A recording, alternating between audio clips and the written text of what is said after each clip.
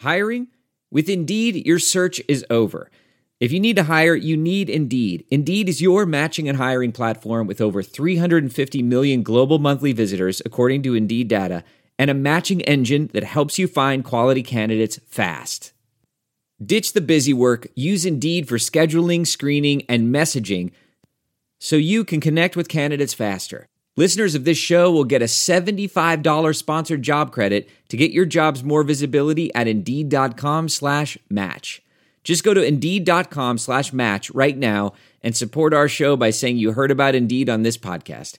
Indeed.com/match. Terms and conditions apply.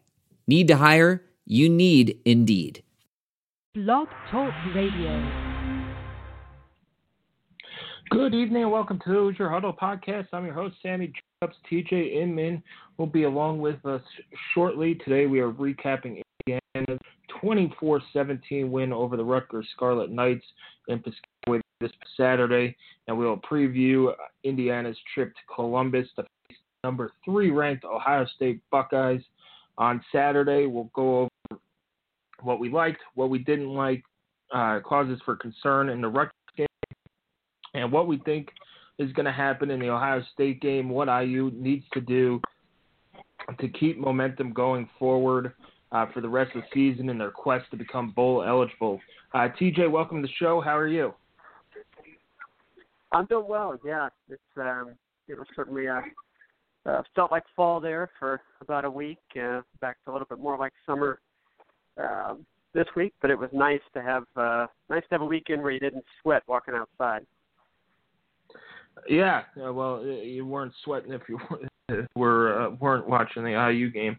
You got a little hairy there at the end,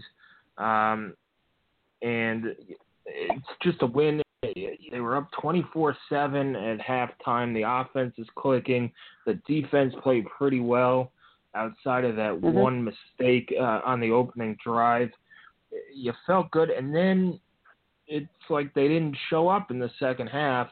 Ended that game 24-17. It's another second half shutout for Indiana. They were shut out in the second half of the Virginia game, and it left you with a sour taste. This is a game maybe IU was overlooking Rutgers a little bit, felt safe with the 24-7 lead, sat on that lead and said, let's go take the fourth win and go on to Ohio State. But what are some of your takeaways from the game on Saturday? Well, I think first and foremost, we have to keep in mind Indiana did win on Saturday. It didn't end up kind of feeling like it after the game because of how poor the second half was in a lot of aspects. But they did win, and ultimately what you're left with is a 4-1 start after the month of September. And that's a positive. So let's get that out of the way. Just in terms of the game, I thought the first half was pretty good. You had the penalty, the roughing the passer on the first drive, which extended Rutgers. It would have been a 3-and-out, an ideal start. They didn't even get a yard prior to that penalty. But then you've got the roughing the passer and Damian Willis. Rutgers capitalizes on it, scores. It puts Indiana down 7-0. IU's first drive was aided by Rutgers penalties.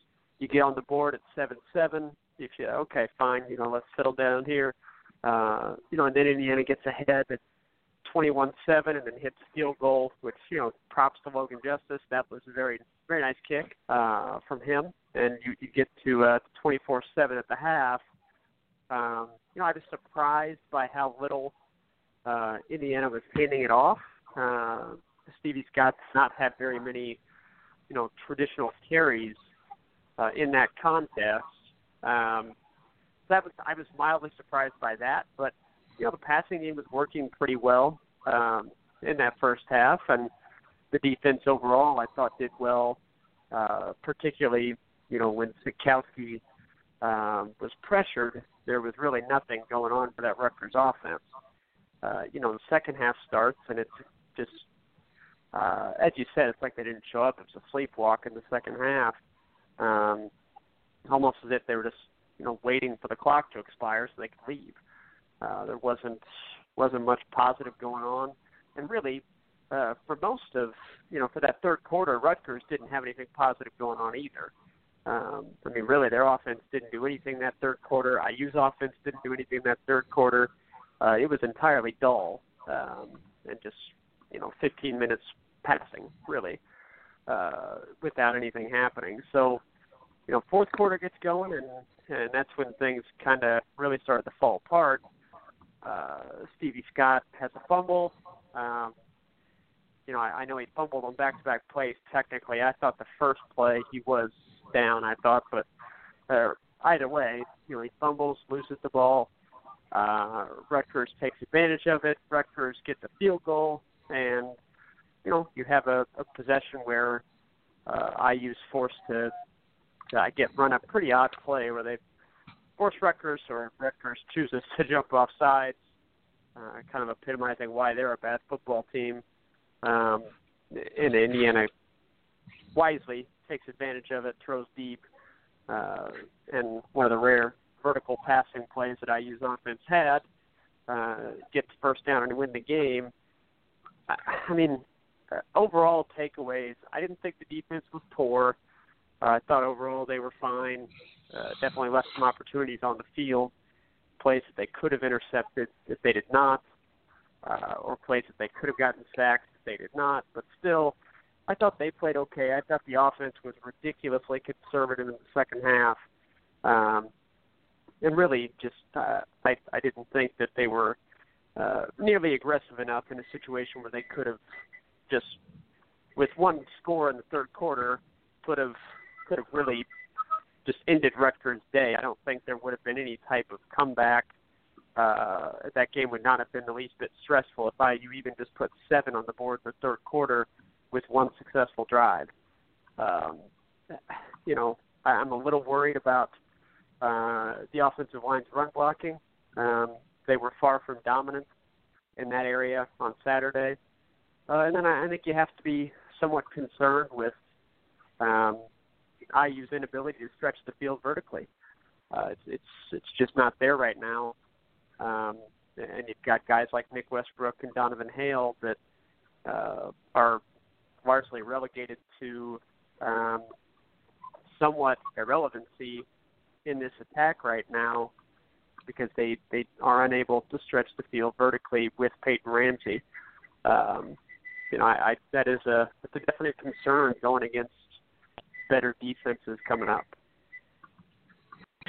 Yeah, and to go back to Rutgers, I thought the offensive line early on played okay.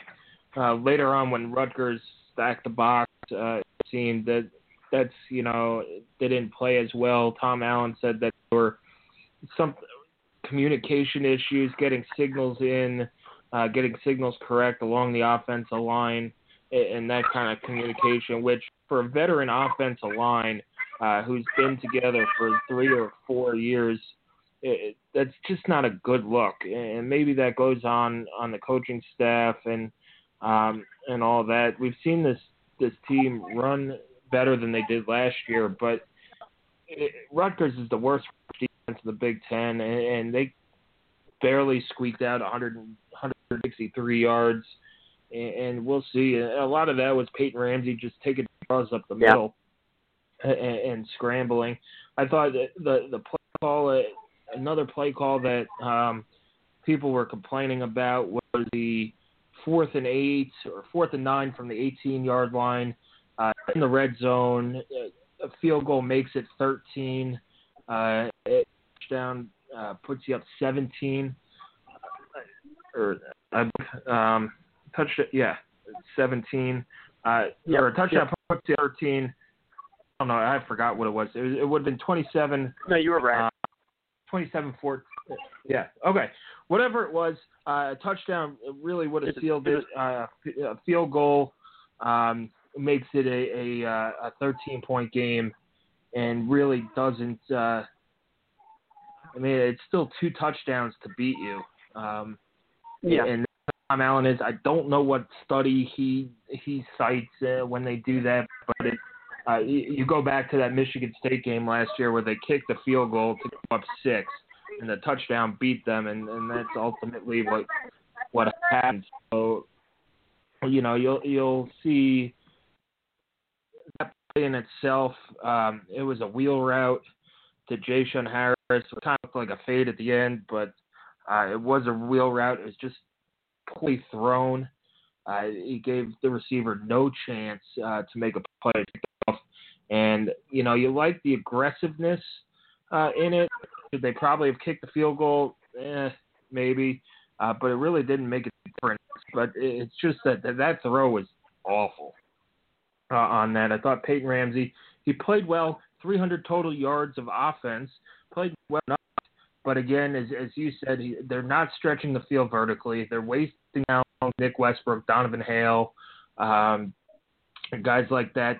Ty Fogel had a touchdown wiped out, and he continues to lollipop these throws. Well, yeah, he's completing 65, 70% of them, but that's not going to get the job done. You're supposed to complete 65 to 70% of your 5-yard passes. They've got to get the deep passing game going if they're ever going to get these defenses to loosen up and give your offensive line some help in getting guys out of the box.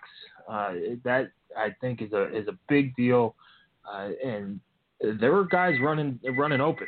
I don't know if you saw him, TJ, but you saw a couple times Ty Freifogel and others were running open downfield, and he just locks onto a receiver that's usually a check down guy or something short across the middle and gets them there. So Indiana's got to take some shots here. Got to get some shots here downfield to loosen up that defense. We've lost TJ for a minute, so I will go on a little bit more about the Rutgers game.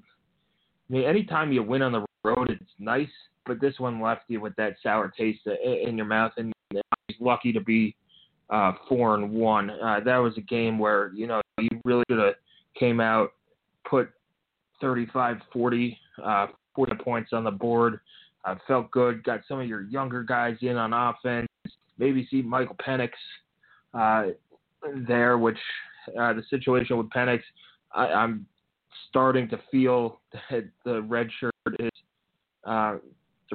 is coming, and I think that's a big mistake. TJ is redshirting Michael Penix. I had a chance to put him in 24/7. It's a fairly stress-free environment as far as playing in a Big Ten game goes. You had a chance to play him in Virginia in a little bit more of a stressful environment. You had a chance to play him against Michigan State in a stressful environment. At some point, they're going to have to make a decision. And right now, I think that decision is to redshirt Michael Penix, which I think is not a good decision. It's at Indiana, we said it, TJ, all summer, is that they need to be aggressive, and this is not the aggressive move. The move would to be play a 2-quarterback system. I think these two guys complement each other really well. Peyton Ramsey has shown that he could lead this offense pretty easily. He's a threat running the ball. He could throw it enough to where he's effective, but to get to that next level, you're going to need Michael Penix's big arm in there and stretch that field. So what are your feelings on Michael Penix?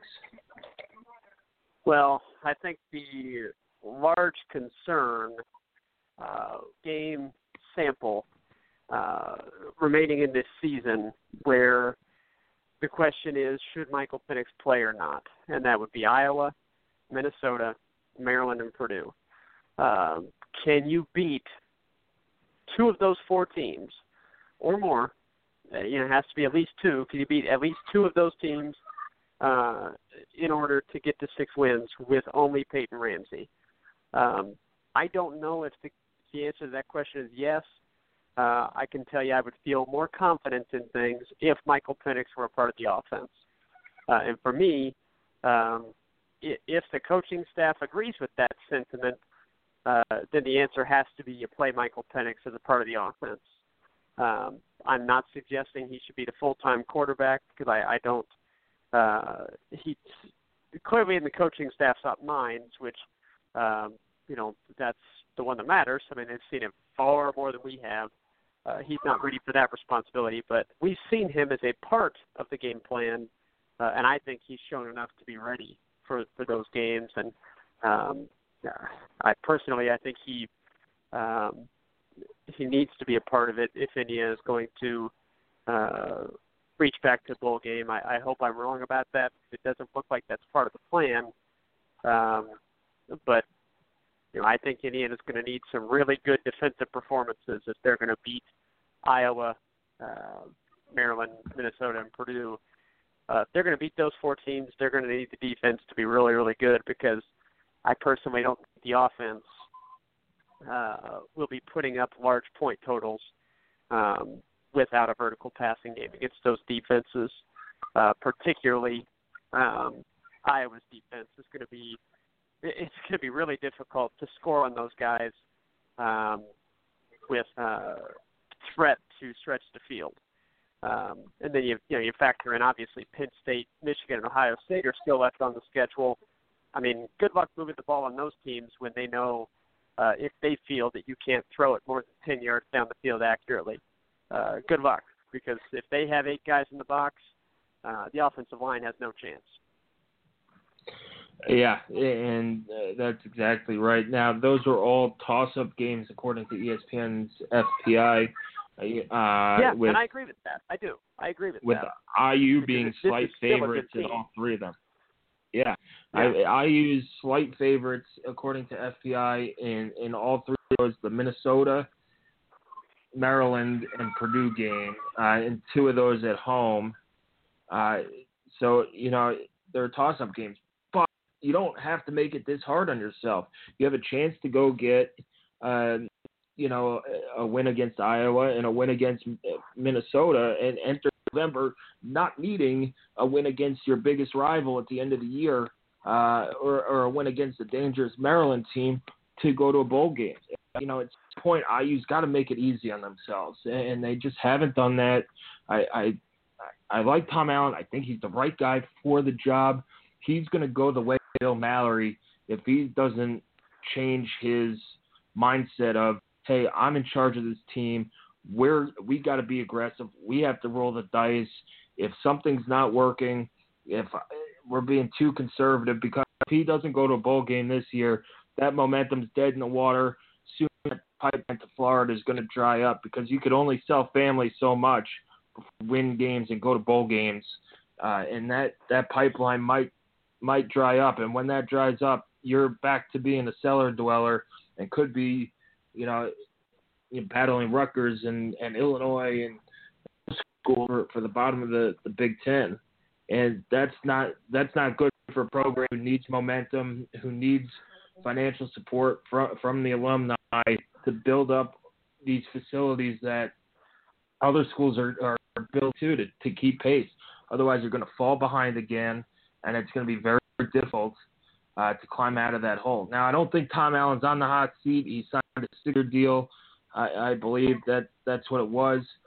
But at some point, he's got to start winning games, and he has a wonderful opportunity to do that this year. He has a good team, and what's holding him back is the quarterback play. And I will talk until I'm blue in the face about completion percentage and how it's almost a meaningless stat. You look at Trace McSorley. Trace McSorley is not a great completion percentage guy, but he's the best quarterback in the Big Ten, arguably. And it's because he throws the ball downfield to his receivers, and they go up and get it. Sure, he throws interceptions, but you know what? Peyton Ramsey has thrown 5 interceptions this year, and they've been some costly picks. A pick 6, a pick on the opening drive against FIU, pick in the end zone against Rutgers, a bad throw against Virginia, and another one against Michigan State when they're trying to come back. So this whole he takes care of the ball, completes 70% of his passes. Well, great. Guess what? You're throwing for 5 yards, 6-7 yards a throw in a 10, which isn't good enough, in my opinion. Trace McSorley's completed 52.9% of his passes, but he throws it downfield. and he's thrown it less times, and he's got 1,049 yards. And then you look at Dwayne Haskins, who's up above 70%, but he's thrown for 1,400 yards. He's, Ohio State fans want him to play, and as good as J.T. Barrett was, and I'm not comparing Ramsey to J.T. Barrett, because J.T. Barrett was a hell of a football player. But his inability to stretch the field with those receivers cost Ohio State some wins in some big games. And that's what I think the comparison there is. You got a guy sitting on the bench who has a cannon for an arm who could stretch the field and has shown you he can stretch the field. You're playing it a little too conservative for 2021. And if you're playing for 2021, nobody's the coach at Indiana then. Yeah, I don't disagree with any of that. I do think, I think Peyton Ramsey has had a pretty good season. I think his legs are an asset. I think he has done a nice job of extending plays and making plays with his legs. And I do think that Mike DeBoer has done a better job of using that part of Ramsey's game than we saw last season. So that's a positive. And I do think that Peyton Ramsey has, he's done a good job of doing what the offense has asked him to thus far. So, I don't want to I hope we're not coming across, at least I'll speak for myself only, I hope we're not coming across as too overly negative of what he has done so far, because he has helped lead Indiana to a 4-1 start, which, in my opinion, I know that the optics of Saturday's game were not good, particularly that second half. But, as a longtime IU football fan, I can say that I certainly won't scoff at 4-1, with a couple of good victories mixed in there. They haven't beaten just, state directional U and Little Sisters of the Poor. I mean, there's a couple of good wins in there. And I still, they've had a good start to the season, and the September was realistically just about as good as you could hope for overall. So I think that that's something for to be recognized and on the positive side of things. But I do agree with you that for Indiana to have as good a season as possible, which of course is the goal, to reach your potential as a team, I think that there needs to be that additional element on offense. And if you don't get that from Peyton Ramsey, and if Michael Penix is not going to play, they have to find another way to have, big explosive plays. And I'm not sure what that would be, but, you've got to have that in your offense. You will not be able to beat good defenses consistently. You'll score here and there, sure, but you won't be able to score consistently on good defenses just picking up 4 or 5 yards on passes and the occasional 12 to 15 yard slants across the middle. That stuff will dry up real quick against really good defenses. So I think that's where we're at with it. Overall, really good start. A lot to be positive about, but certainly some things to be concerned about as well as we head to October. So I'm very pleased with where the program's at, and where I also have to recognize what we feel is a big concern heading forward. You sign up for a 4-1 start, and you kind of get a little spoiled with what could have been and what's the unknown sitting on the sideline. But 4-1 is as good as anybody could ask for. You had a shot at 5-0, but 4-1 realistically, if you would have told IU fans at the beginning of the year you're going to be 4-1 heading into Ohio State, they would have signed up for it. All right, heading into if you would have told the national media, that would have been far exceeding expectations. Because I think right now you're just almost at the ceiling of what most national people thought this team would be. Yeah, and a lot of national outlets said 4-8, 3-9, something along those lines. Maybe a 5-7 or a 6-6. Which was the rare call. Let's dive into Ohio State a little bit. Game I used 27-point underdogs going into this. Ohio State's coming off a big win in Happy Valley.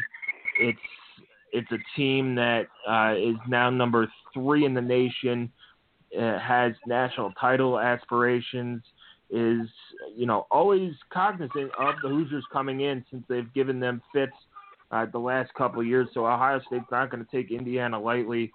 To me, this game just survive it for Indiana. You have a tough game against Iowa coming up at home. You got a few guys banged up that you'll need to get back at Wap Failure, Luke Timian, Jacob Robinson, to name you, Sean Riggins didn't play last week as well. Get those guys healthy. If it were me, I would hold them out a little bit, just to get everybody healthy for Iowa. You could hit that game at 100%. Just get out of Columbus healthy. Don't get embarrassed. Don't lose 63-3 or something like that. Put forth your best effort. Keep guys healthy, and head into Iowa 4-2. That might be a defeatist way to look at it, but let's be realistic. IU hasn't won at Ohio State since 1987. They haven't beaten Ohio State since 1988, and I don't think this is the year to do it. And especially coming off that win at Rutgers, which was less inspiring. But get guys healthy. You get Wap. If you could get Wap back for Iowa, if you could get Luke Timian back for Iowa, you feel pretty good about your chances into that game. What are your thoughts going into Ohio State? It's a really bad matchup. First and foremost, the one spot where you feel like Ohio State might have some vulnerability would be their secondary. I didn't think it looked particularly good against Penn State. I think that Penn State was really missing the play calling of Joe Moorhead, because I feel like in my opinion, they took the foot off the gas there in the third and fourth quarter and allowed the Buckeyes to get back on their toes defensively, and just that little bit of a breath was all Ohio State needed to seize back momentum and take that game back over and eventually win it. It was a great game, but the one vulnerability they might have would be that secondary. Trace McSorley was tearing it apart, and it's an area that Indiana, I don't think is, as we discussed, extensively here, it's not something that IU has really proven to be able to exploit so far this year. So I don't know how IU's offense is going to be able to consistently move the ball on Ohio State, and I think it's going to put the Hoosiers defense in a lot of bad positions where they're going to be asked to make stops on short fields or, with poor field position, or just get tired and worn down by having to be on the field too much. Dwayne Haskins obviously, is a big plus for the Buckeyes at quarterback, and their receivers, I thought, did a pretty good job of actually making some plays for themselves. It's a position group that has been kind of picked at over the last few seasons for kind of an inability to make big plays out of, maybe short bubble screens or quick slants, just a kind of a lack of explosion from that unit. But they provided some of that Saturday night. And then, of course, they have Dobbins and Weber, which are, a good 1-2 punch at tailback. So I think IU's defense is up to the challenge of, putting up some resistance against Ohio State. But I anticipate this being a game where they just wear down, and because IU's offense will not be able to consistently move it against the Buckeyes, and their pass rush is going to really be an issue. Michigan State's defensive line is very good, and it gave IU's offensive line fits, and I think we're probably going to see a lot of the same on Saturday. Yeah, this is a very good Ohio State team who's carrying the banner for the Big Ten. It's probably the Big Ten's best shot to get to the college football playoff. They get Michigan at home. They already beat Penn State. They got to go to Michigan State. Other than that, their schedule sets up well to go 12-0. And we'll see. Dwayne Haskins has a big time arm, can run it when he needs to. It's going to be a little different of a Ohio State offense as we've seen in the past with J.T. Barrett running that read option. And a lot of times in the past that J.T. Barrett has had to run the ball 25 times against IU to pull out the win. But Ohio State has two very good running backs, J.K. Dobbins and Mike Weber. They're both around 300 yards-ish rushing. They're home hitters. They could score from anywhere on the field. Paris Campbell has come into his own as a wide receiver. He's one of the fastest guys in college football. He could score from anywhere on the field. Their special teams are solid. It's a good opportunity for IU. It's going to be on national television at 4 o'clock on Fox. But it's a game where you just don't want anybody to get hurt. You sit there and you watch and you say just get through this game healthy, get to Iowa and you're past. You're already out. Now you're done with half of the Big Four in the Big Ten East, and you're sitting at 4-2, which is it's good enough.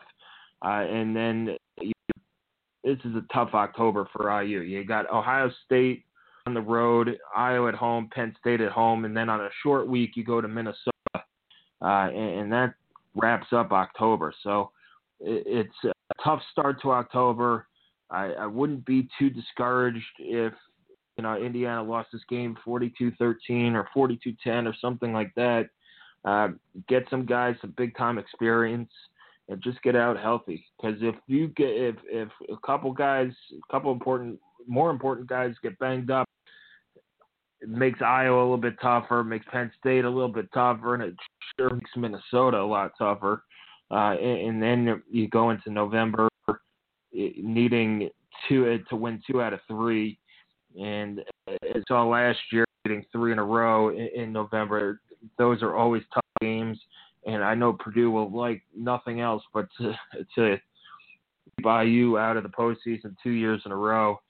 And they're probably, if Jeff Brom has them bowling this year, it would be a big surprise after that 0-3 start in their schedule coming up. Yeah. So that they could be sitting at 6-7 losses there, but they're going to be fired up. If their attitude is probably, if we can't go to bowl, IU sure as hell not going to bowl either.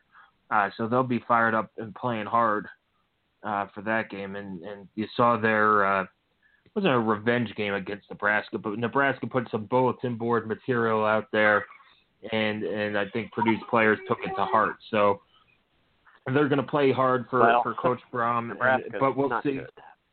No, but we'll see.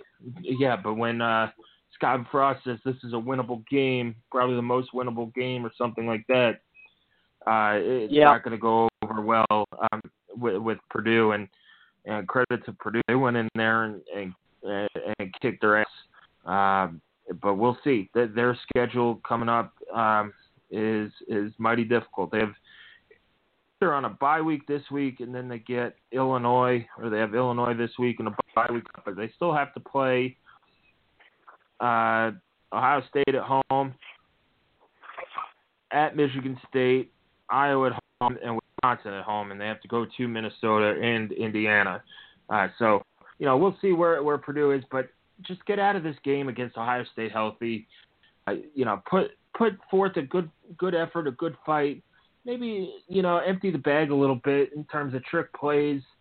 Put some things on tape. You have nothing to lose in this game. You're 27-point underdogs. If Peyton Ramsey throws it deep and he gets picked off, big deal. It's not a big deal.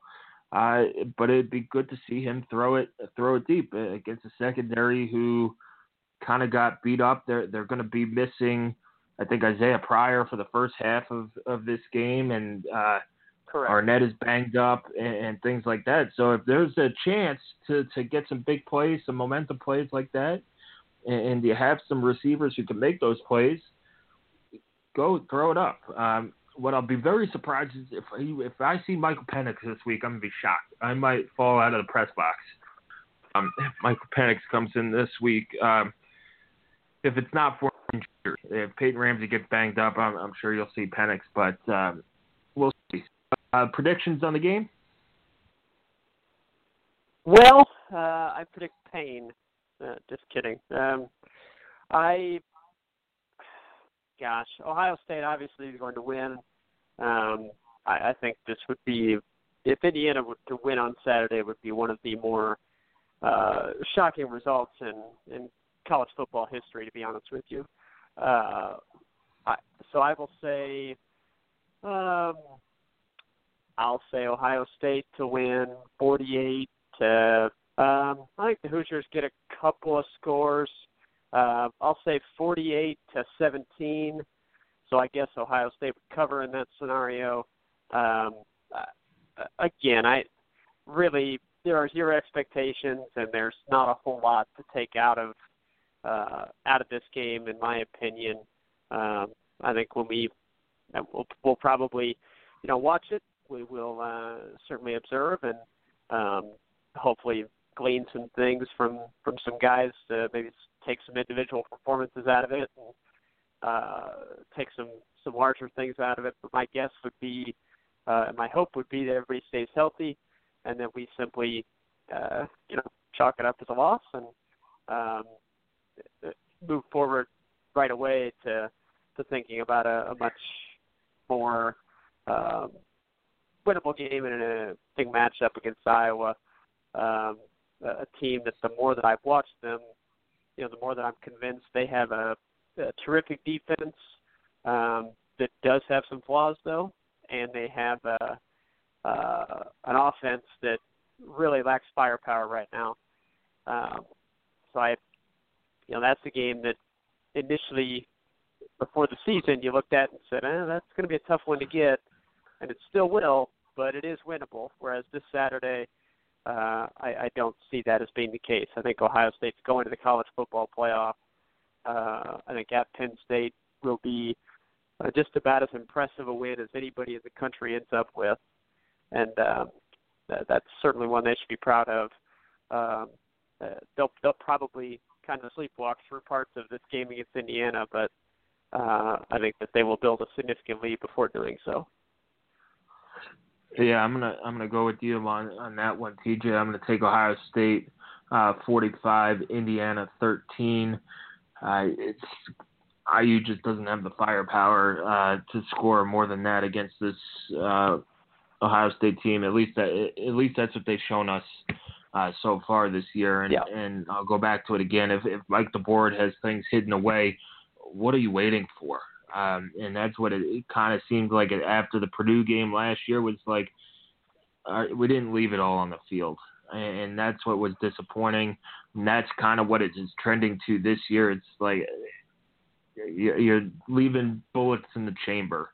And Indiana needs to fire all the bullets they have to get 6 wins. It's not going to be this week. I'll be ecstatic if they shock the world, but I'm going to go 45-13 Ohio State.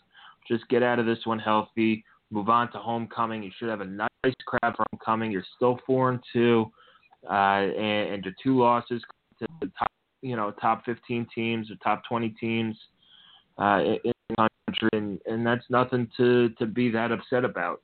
So that's going to do it. The game kicks off at 4:00 on Fox. A late afternoon game. I think it's Indiana's first game on Fox since the Foster Farms Bowl. So we'll see. Maybe it'll be a Gus Johnson game, but we'll see. So tune in on Fox at 4:00. Come back to HoosierHuddle.com for all your analysis. We do have some good features coming up on young defensive backs. IU's offense spreading the ball around to a whole bunch of receivers, which is good to see. And Raekwon Jones stepping up, becoming a vocal leader on the field and in the locker room for this team. Follow us on Twitter at Hoosier_Huddle. TJ, as always, thanks for joining me. Absolutely. Thanks, everybody. Have a good week. Hey, it's Kaylee Cuoco for Priceline. Ready to go to your happy place for a happy price? Well, why didn't you say so? Just download the Priceline app right now and save up to 60% on hotels. So whether it's Cousin Kevin's Kazoo Concert in Kansas City, go Kevin, or Becky's Bachelorette Bash in Bermuda, you never have to miss a trip ever again. So download the Priceline app today. Your savings are waiting. Go to your happy place for a happy price. Go to your happy price, Priceline. Welding instructor Alex DeClaire knows VR training platforms like Forge FX help students master their skills. There's a big learning curve with welding. Virtual reality simulates that exact muscle memory that they need. Learn more at meta.com/metaverseimpact. Ophthalmologist Dr. Strauss has seen firsthand how the metaverse is helping surgeons practice the procedures to treat cataracts. Cataracts are the primary cause of avoidable blindness. He works with a virtual reality training platform developed by Fundamental VR and Orbis International to help surgeons develop the muscle memory they need. The result? More confident, capable surgeons. And even more importantly, Patients who can see. explore more stories like Dr. Strauss's at meta.com/metaverseimpact. As you write your life story, you're far from finished. Are you looking to close the book on your job? Maybe turn a page in your career? Be continued at the Georgetown University School of Continuing Studies. Our professional master's degrees and certificates are designed to meet you where you are and take you where you want to go. At Georgetown SCS, the learning never stops, and neither do you. Write your next chapter. Be continued at scs.georgetown.edu/podcast. I normally find bras to be so uncomfortable and constricting, but Skims has changed that. You know I love Skims underwear, so I finally tried their bras, and Skims has delivered again.